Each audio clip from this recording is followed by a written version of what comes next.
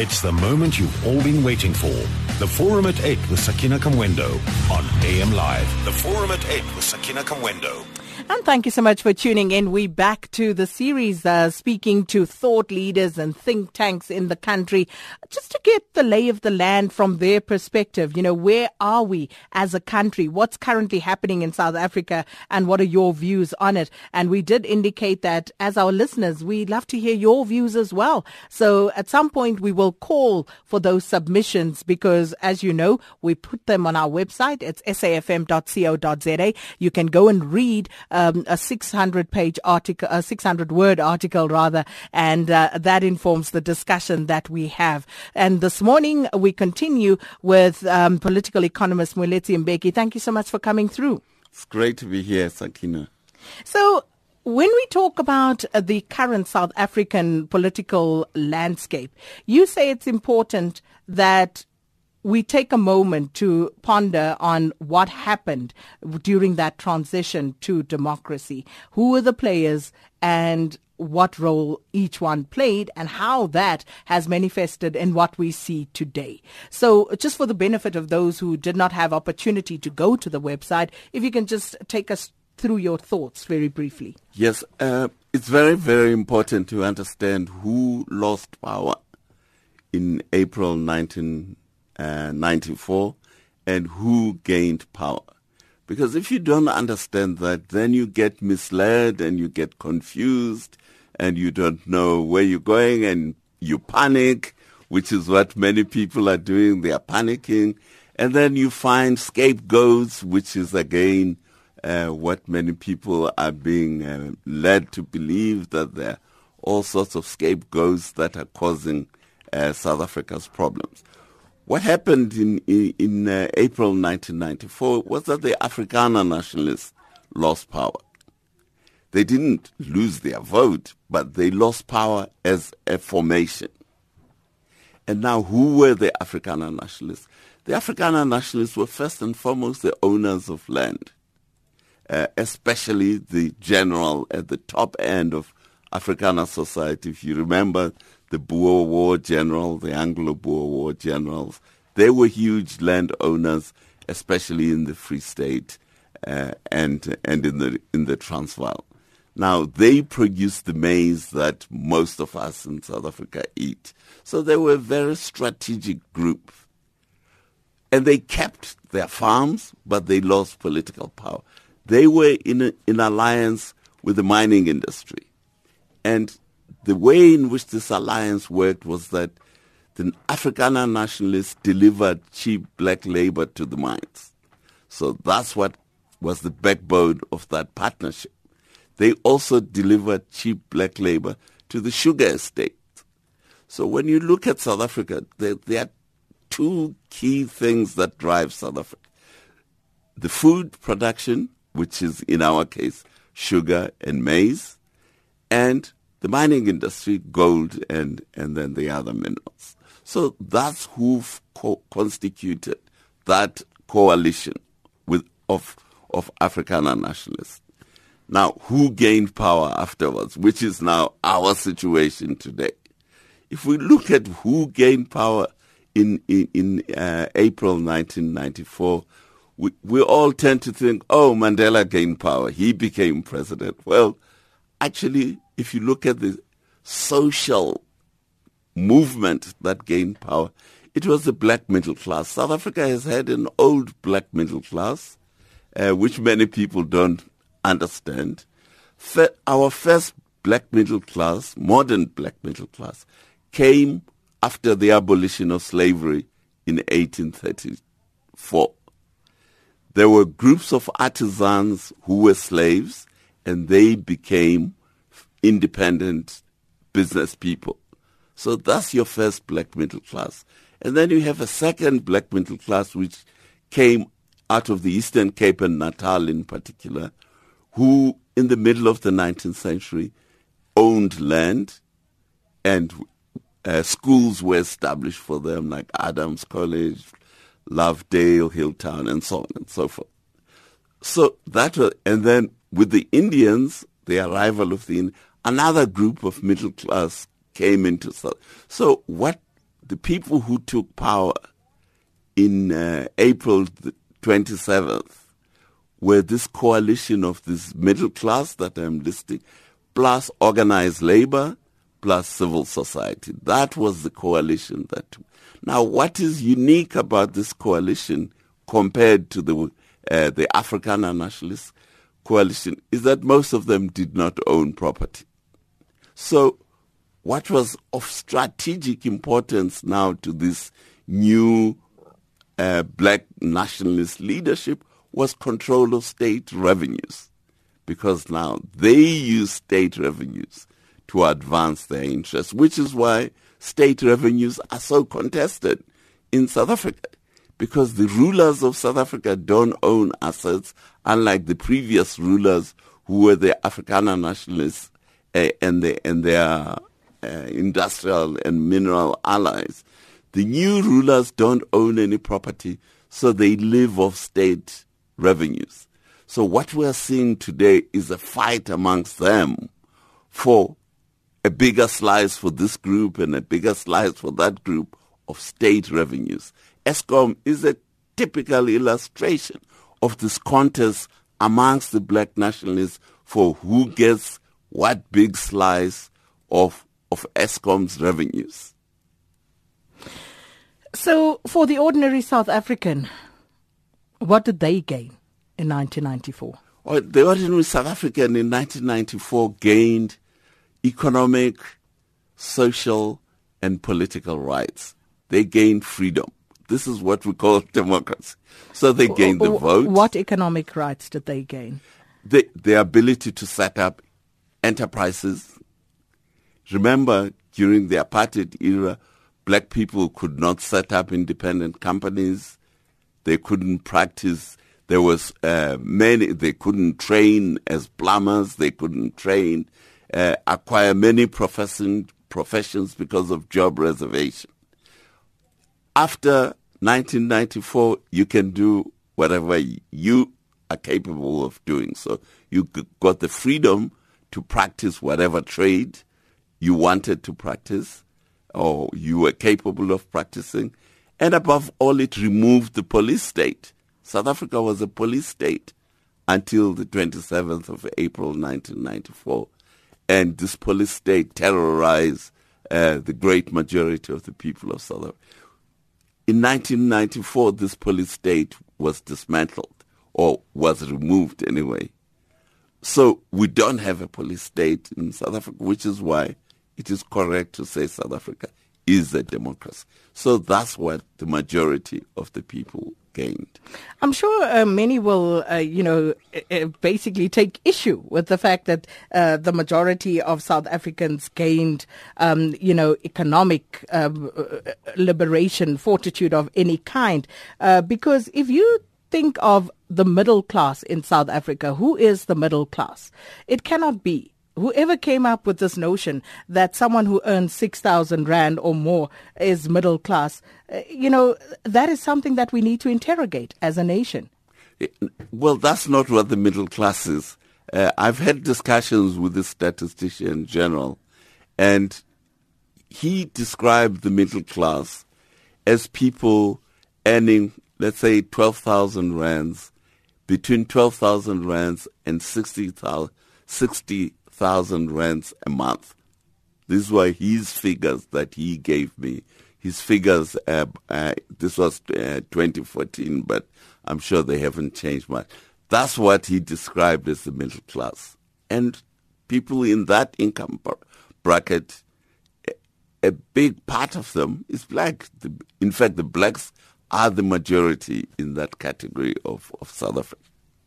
Which is very interesting, and I don't want to hog this, but I'm sure you will be engaged on it as we move along. But you also spoke about trying to understand South Africa in another way by looking at what happened in China. Talk to us about that. Well, China is a very good example for South Africa because we got our huge political changes in South Africa at the same time as China undertook huge economic changes. There's the talk now of radical economic transformation.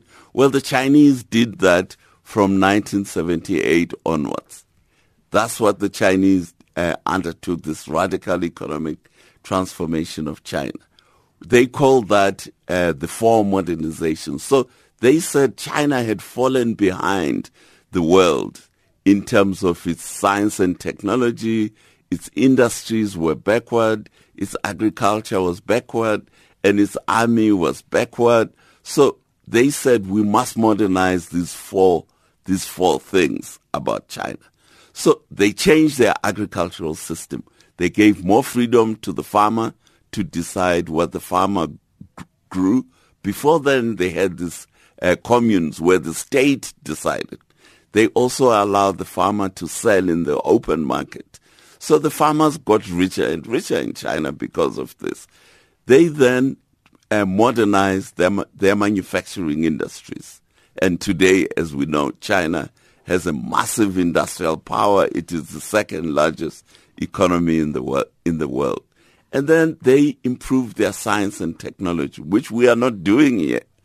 They sent on every year, there are 400,000 Chinese students in the United States alone in order to acquire the expertise that the Americans lead the world in. So these were the initiatives that China and now we did not do this. Why not? Well, first we didn't agree amongst ourselves, to tell you the truth, Sakina. If you look at the ANC or the PAC, these were the liberation movements recognized by the Organization of African Unity. They were in exile for 30 years, and I was part of that. We never agreed on what the future economy of South Africa should look like. The consequence, we never discussed what the economy of South Africa. We talked about our grievance, about migrant labor, about exploitation. But what should the economy look like? We never discussed that because the leadership of liberation movements were afraid discussion of economic future was going to create divisions. So we never came up with... But not discussing it was equally going to lead to divisions. It was going to lead to divisions in the future. So during that time, which was the time of the Liberation War, they wanted maximum unity, which on the whole, certainly the ANC achieved. But now, because they didn't address this issue then, they kicked the can down the road, and now the moment has arrived, which is why you can see this massive infighting over the economy within the ANC and within COSATU, within the Communist Party, and in the country generally. Well, are we any clearer now about that economic path that we are supposed to take for the benefit of the majority of South Africans? I don't think we are any clearer now, but at least now we're talking about it. We spent 30 years in exile not talking about it, but now we have started... 23 years in government not talking about it. Yes, because we were afraid of fragmenting the ruling party. Oh, well, wow. Now we couldn't Good luck postpone. To us. we can't postpone it anymore because, as you can see, our economy is in deep trouble and it's not absorbing labor. We have huge number of unemployment and people living in poverty. So we cannot postpone that discussion about economic change any longer. You're listening to AM Live with Sakina Kamwendo, your platform to turn issues of national interest into matters of personal importance. And thanks so much for tuning in this morning in conversation with Moeletsi Mbeki, who is a political economist. And we're talking about what is currently happening in South Africa in the context of what happened at the dawn of democracy, who gained and who lost power at that time, and how we are reaping the benefits of what happened at that time today. And I'd love to hear your views. 0891 104 208. Mr. Mbeki is standing by to take your calls. But But some of the things, coming from someone who was intimately involved with these processes, it really makes me uncomfortable at this stage to think that there was no clarity, and we still have no clarity. If you take the 30 years in exile, the 23 years we're talking about right now, we're talking effectively, about half a century in which we have failed to come up with any coherent plan, any coherent strategy that speaks to the economic emancipation of South African people. But Sakina, coming up with a new economic model is very difficult. I've talked about the Chinese, but it took the Chinese Communist Party from 1949 to 1978 before they could come up with the economic solution that is now working in China. But isn't that the value of history? And isn't that the value that we derive from it, that we can go and look at other places, examples and best practice that we could implement? We don't have to reinvent the wheel. Yes, we don't have to. That's why we have to learn from other people. Exactly. That's why I use the example of China in this, because there's a lot for us to learn from China. How do we modernize, for example, our manufacturing industry? South Africa's manufacturing industry is old. Its equipment is old. How do we modernize? The skills of our population are very poor, and the small segment that has the skills, essentially, especially the whites and the colors and the Indians, are getting old. So if you go to a South African factory, the top skilled artisans, for example, are in their 50s. So these are all the challenges that we have to deal with. So are there any success stories that we can point to since democracy?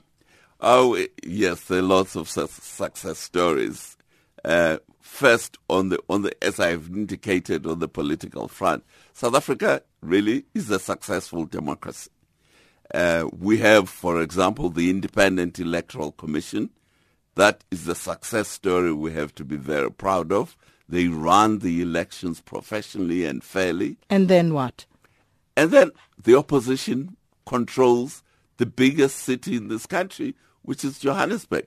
If this were Zimbabwe, they would never have been allowed to publish the actual results. Well, and I guess we shouldn't take that for granted. But in the broader scheme of things, of what benefit is it beyond the point of running a successful election when we cannot deliver to the people of this country? Well, that's stage number 2, is that the ones who are now elected, for example, the new mayor of Johannesburg, he's pulling his hair out, not that he has much to pull out, he's pulling his hair out looking for how to solve the housing problem in Johannesburg. I know, I've talked to him.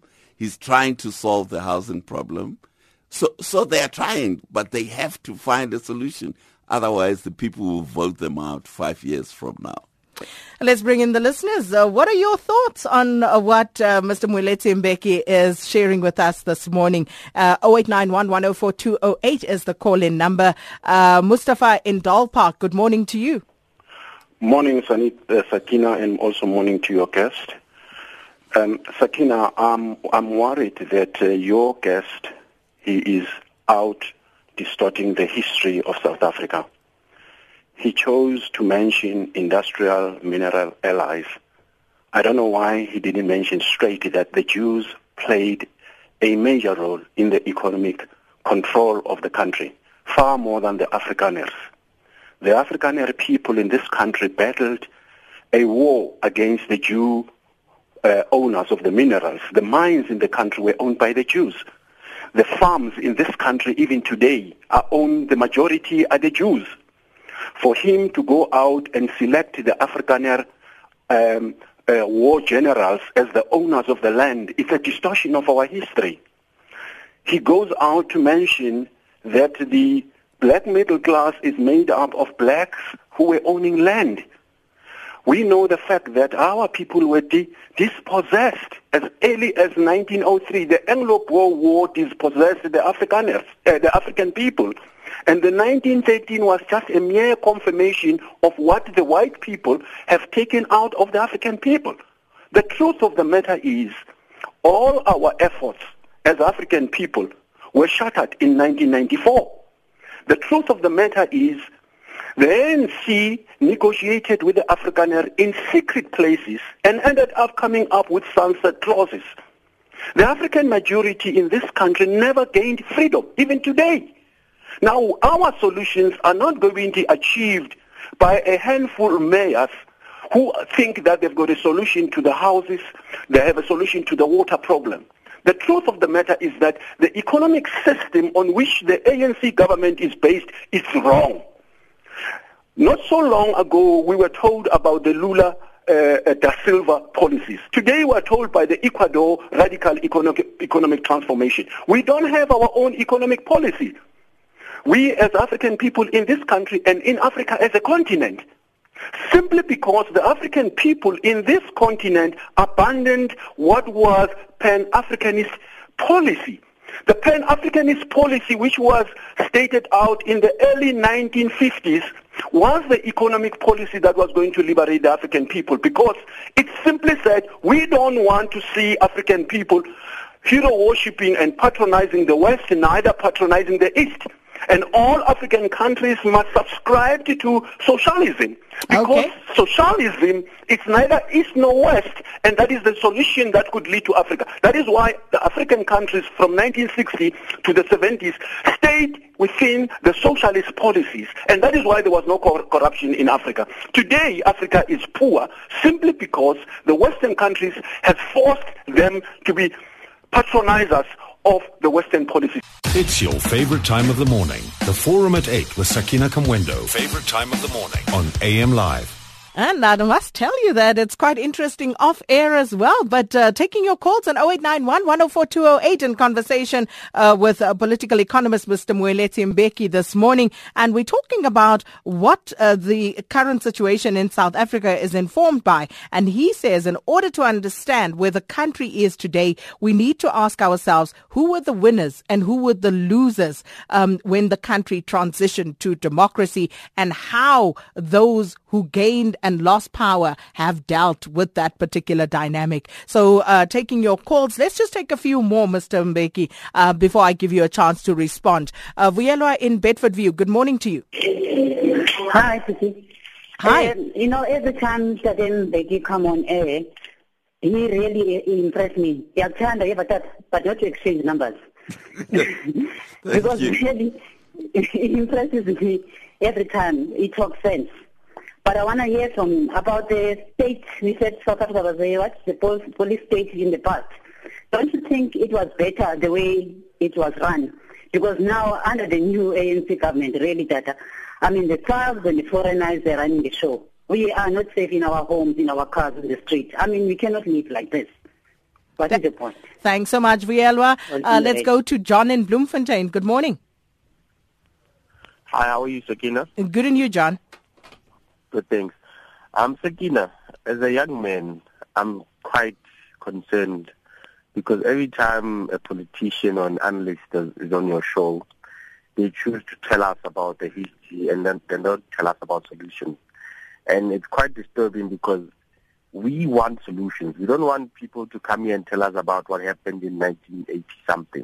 We were not there. I was not born yet at that time. We would like people to come and tell us about solutions because we're very impatient. Everything we see on the news, it's very worrying for us as young people, and we have lost hope, and we need people to help us, to give us a direction of how we're going to help solve solutions instead of telling us about the history that they went through whenever that time was.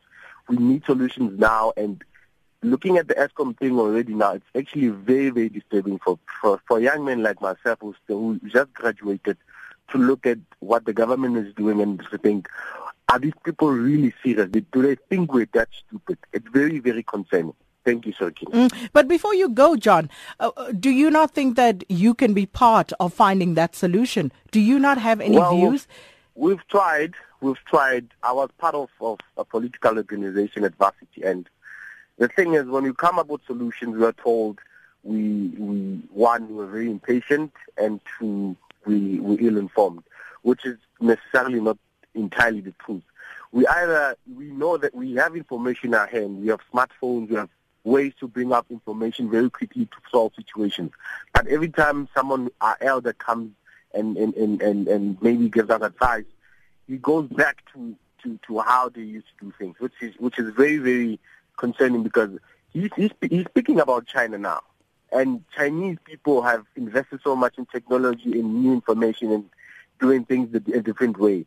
But on the other hand, we get to be subjected to people telling us about history. It's not fair. Okay, that's John in Bloemfontein. Mpumezo in East London. Good morning. Hi, good morning. Now I'm calling from Port Elizabeth. I want to agree with Mr. Mbeki that we cannot afford to put economic change discussions in abeyance anymore. I mean, it's a very, very pressing issue. But the question I want to ask, do you think that the ruling party is in a position or in a good space to deal with the issues given the state of affairs? Or shall I say the fragmentations that you alluded to? That's my question to Mr. Mbeki. Thanks so much, Mpumeza. Okay, let's answer those, Mr. Mbeki, and then we'll take a few more calls. Thank you, Sakina. First, let me start with John in Bloemfontein. I think you put the question to him, and that is my answer to him. Why does he think somebody else has to find a solution? He is a university-educated young person. He has to come up with a solution himself. Nobody is going to come up with a solution on his behalf. He has to organize his life in such a way that he is able to be productive and he is able to contribute to the economy of South Africa. So the notion that somehow there is somebody sitting somewhere high up on a high horse who's going to solve his problems, to me, is mistaken. Now, but isn't that also symptomatic and indicative of the fact that people feel as though they do not have a place when it comes to decision making, that there are others who are taking decisions on their behalf and that their voice simply doesn't reach that upper echelon? Yeah, but John said that he was part of a political organization when he was a student. So he is, in fact, his voice is heard somewhere. But he is becoming frustrated, and I don't blame him, that the pace of change is slow and all that. But there are no magic solutions. You see, John wants to believe in this magic wand, that somebody will come with a magic wand. The guy with a magic wand is going to be a charlatan, because there is no magic wand for solving South Africa's economic problems, which is what we are sitting with. The caller from Port Elizabeth, of course the ANC is fragmenting. Now, the fragmentation of the ANC means that the ANC can no longer provide solutions for the big challenges, which are really primarily economic challenges that South Africa is faced with, which is why all of us South Africans have to find a solution. To think that there is one party or one person who has a solution for our economic problems, it will lead us nowhere. There is no such a party. There is no such a person. We have to influence the existing parties that are not fragmenting. There's no point in spending your energy on a fragmenting organization. But the ones that are not fragmenting, then one has to put ideas to them, the DA, EFF, and so on, of what the solutions are. So one has to engage them. To me, that is a critical issue. The issue of crime in South Africa, crime is really a byproduct of many things. One of them is the collapse of the black family that was created by migrant labor, and that was created by the hostels and all that, and of course by the poverty. So that is what crime is. It's a byproduct of. That's why we have to get our economy right in order to deal with these issues. Is that also not a simplistic answer to say we've got to get the economy right? We don't seem to be able to get this economy right. By your own admission, we don't even know what to do. Well, Sakina, that's why we have to spend more and more time on your show, all of us South Africans, coming up with solutions or suggestions of solutions. That is my point, is that everybody must contribute and we will find a solution eventually. But the magic wand mentality, that I don't support. Finally, there's a Pan-Africanist who phoned promoting Pan-Africanism and its policies. First, he said socialism is neither East nor West. Well, socialism was invented by a German called Karl Marx. That's West. So socialism is a Western thing. He says we must support socialism because it's neither East nor West. Well, that's not true. Secondly, Pan-African policies are not supported by the voters of South Africa. At the end of the day, the caller has to accept that the vast majority of South African voters don't believe in what the Pan-Africanist movement is putting forward as a solution to our country's problems. There's also a secondary issue there where he said the 94 settlement effectively shattered African dreams. Now, Sam Ditseho also picks up on that on Twitter, and he says, ask Moeletsi Mbeki if the outcome of the 90s secret talks were meant to transfer power, and if so, why was it done in secret? And Azania Sakile Makalela says, I have so much respect for the Mbekis, but the fact that they were with Nelson Mandela during those negotiations, I also blame them for where we find ourselves today. So, respond to that. Oh, well, there were no secret talks. The talks were very open. The Pan-Africanist scholar, for example, accused Mandela of secretly negotiating this that clause, that what's it called, the Sunset Clause. The Sunset Clause. Yeah. Well, the Sunset Clause were not secret. At the time they were announced, Joe Slovo made a big spiel about the Sunset Clause, that the ANC had to guarantee security of jobs for the then existing civil service. So there was nothing secret about those talks. They happened, and what was gained then was what we could gain. We had the power to gain. Perhaps they were not secret, but can you, in all honesty and authority, say that the majority of South Africans, and black South Africans in particular, were au fait with what those talks were about and what exactly was going on? Well, Sakina, the answer is the talks were in public, but the main negotiator on the side of the black people was the ANC. But the ANC didn't control the media. During those talks, SABC was controlled by the National Party. So it couldn't come to the SABC to explain. So you agree with me that the majority of black South Africans were not on top of these issues? Well, I can agree with you there that the negotiators and the ANC tried as best it could under the circumstances. But for example, the newspapers were controlled by Anglo-American Corporation, which was opposed to the ANC, and they were controlled by the Afrikaans language publishers, who were also opposed to the ANC.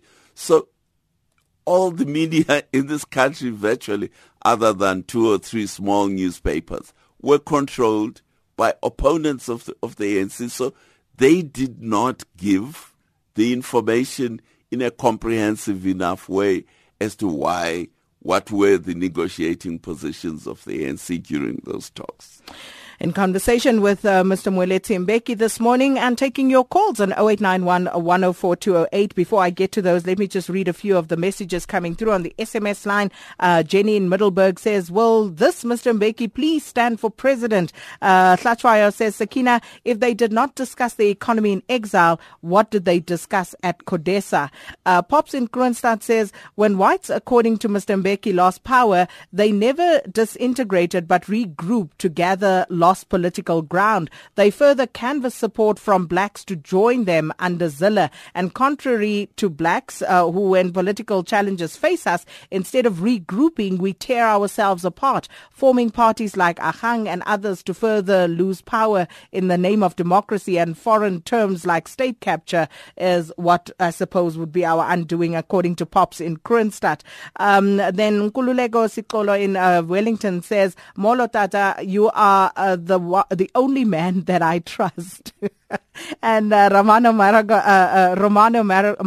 says, I love this man. So many truths. What a breath of fresh air. Lindiwe in the Eastern Cape. Initially, I lamented the failure of the ANC government to learn from the mistakes of past failed African states. Naive me. Some of the governments have actually studied the script very closely and perfected the art of shenanigans. Woe unto South Africa. And Hosi says, there's a difference between freedom and independence. And given our so-called democracy, in which we are democratically oppressed because the majority of indigenous Africans do not own the economy, we still depend on invaders for our survival. So it's not freedom, it is independence that we enjoy. But let me take a few more calls. 0891 104 208. Malvin in Joburg, good morning. Sakina, thank you. So I think the missing link is also, let us cast our minds back to what the Minister of Labour, Mildred Oliphant, was saying to us in the 17th Annual Commission for Employment Equity report.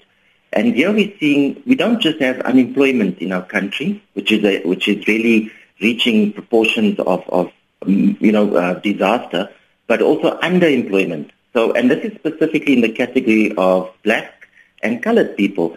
So that's the first challenge. And this talks and should speak to radical economic transformation, because if a lot of these people are not changing, how then do we get out of the starting blocks? 23 years later, we see failings in employment equity policies. Organizations are not complying. 21 companies were fined, and they stand outside of our constitution. It's a human rights issue. So that's the first reflection. The second one is the issue around what I could call, sticker transformation. So we put a sticker onto an organization and we call it BEE. Large organizations go from level 7 to level 3 in a very short space of time, and then we find the nuts and bolts of these organizations in terms of real transformation where employment equity matters is not there. So, we need to have a deep reflection and understand that BEE, and when these BEE shareholders leave those organizations, they still leave the company untransformed. So I would just like Mr. Moeletsi Mbeki to reflect on that, and also for the ANC to try and build a link to this in the radical economic transformation policy, so that we really get ourselves out of the starting blocks and unstuck ourselves. Thank you. Yeah, Malvin, if you talk about radical economic transformation, there we go down, being stuck with rhetoric again, because even there it is not clear exactly how we are meant to pull ourselves up by the bootstraps. But then again, Mr. Mbeki will come and respond to that. Lungsumuzi, good morning to you. Hello. Hi. Yes. Good morning, Fakira, and your guest, Mr. Mbeki. Welcome. Yes. I'm in the heart of the Jewish land. That is Cape Town, the point where it's almost owned 100% by the Jews, which is showing who owns the economy in the Western Cape, and I think also in the country. They have got a substantial stake, which I agree with the man that was talking about, the commenting on Mr. Mbeki's saying that the Afrikaners are the ones who had the most. What I want to say again is that when we talk about the people who are owning the land here, we forget about the churches.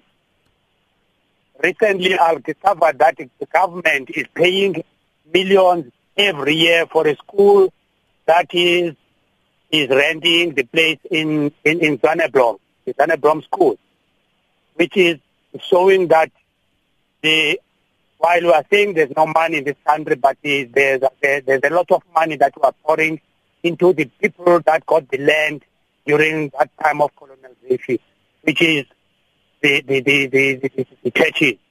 And secondly, I want to comment on his book, Mr. Mbeki, where he says the people that he is talking of people that are architects of poverty, and in that he lists also some members of the ANC, the leadership of the ANC, when they were given some millions by the Anglo-American mining companies, the financial institutions companies, and the agric companies.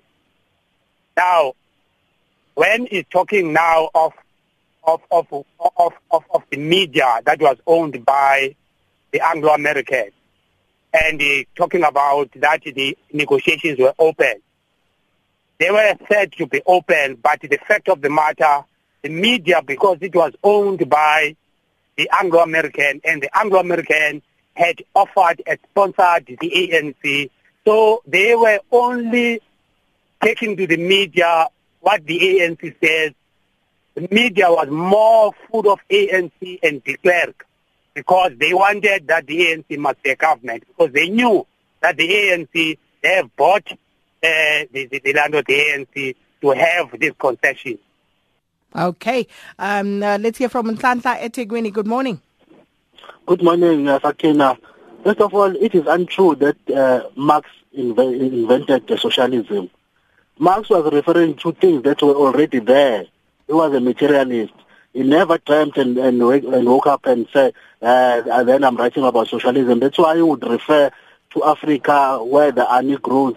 He would refer on Jewish question. He would refer to English economy. He would refer to German philosophy. It is untrue. I contest that view that Mr. Mbeki is arguing about. The only thing that our government, we need now a very, very interventionist kind of government who's going to intervene and make sure that the commandist heights of the economy are broken down and cooperatives are built so that we don't rely on the argument that says we gained something when we never gained anything. The issue here is about the ownership. Africans for a long time have been living in a kind of a socialist economy, even though it was a primitive kind of communalism, which is socialism. And the speaker that spoke about that in the corner was correct that the only way of life is that what we invented ourselves. Marx just expanded and put into context what already existed. Thank you. It's the moment you've all been waiting for. The Forum at 8 with Sakina Kamwendo on AM Live. The Forum at 8 with Sakina Kamwendo. So, Mr. Moeletsi Mbeki, as you respond to those questions, please also factor in what some of the solutions may be. Okay, thank you, Sakina. Well, I'm very interested in the issue, in two particular issues, which I will try and respond to. The issue of the government controlling the commanding heights. The South African government controls the commanding heights of our economy. The commanding heights of our economy are the Reserve Bank, which is controlled by the government, Transnet, which is controlled by the government, Eskom, which is controlled by the government. The government controls the commanding heights of this country's economy. The issue is, what is it doing with its control of the commanding heights? So we have to get away from the notion that a government controlling commanding heights will give you a solution. as we're seeing in our government today in South Africa, is messing up big time with Eskom, with SAA, with Telkom, with these commanding heights that it controls. So we have to give some more thought. The second issue is the issue of Jews controlling the economy of South Africa. This is not true. The Jews don't control the South African economy. At the end of the day, the South African economy is controlled by the South African government. It decides economic policy. Companies don't control economic policy. I suspect that's a debate for another day, which we will come back to. Now, finally, coming to the issue of the solution. Now, we need a lot more conversation about the question of solution. One of the issues that was raised by a caller was the issue of black economic empowerment. Now, you have been asking me what is my solution. Well, my first solution would be to strike down every law that mentions black economic empowerment, because it is one of the main drivers of corruption in this country is black economic empowerment. What I would do is create a new type of a bank which will finance entrepreneurs, whatever their race, but it has to finance it, not giving shares to politically connected individuals, which is what black economic empowerment does. I would support entrepreneurs who set up their businesses, who add value to the economy rather than just getting shares from the existing companies. That is my first contribution to the solution. I'll tell you what, there shall be a follow-up given the response and what's coming through. We'll follow up and see if we can bring Mr. Mbeki back and others as well to come in and join the conversation. But thank you once again for your time. It's a pleasure. And thanks to you for all your participation this morning. It's been fantastic. And you can go onto our website, safm.co.za, to see what everybody else had to say about it as well.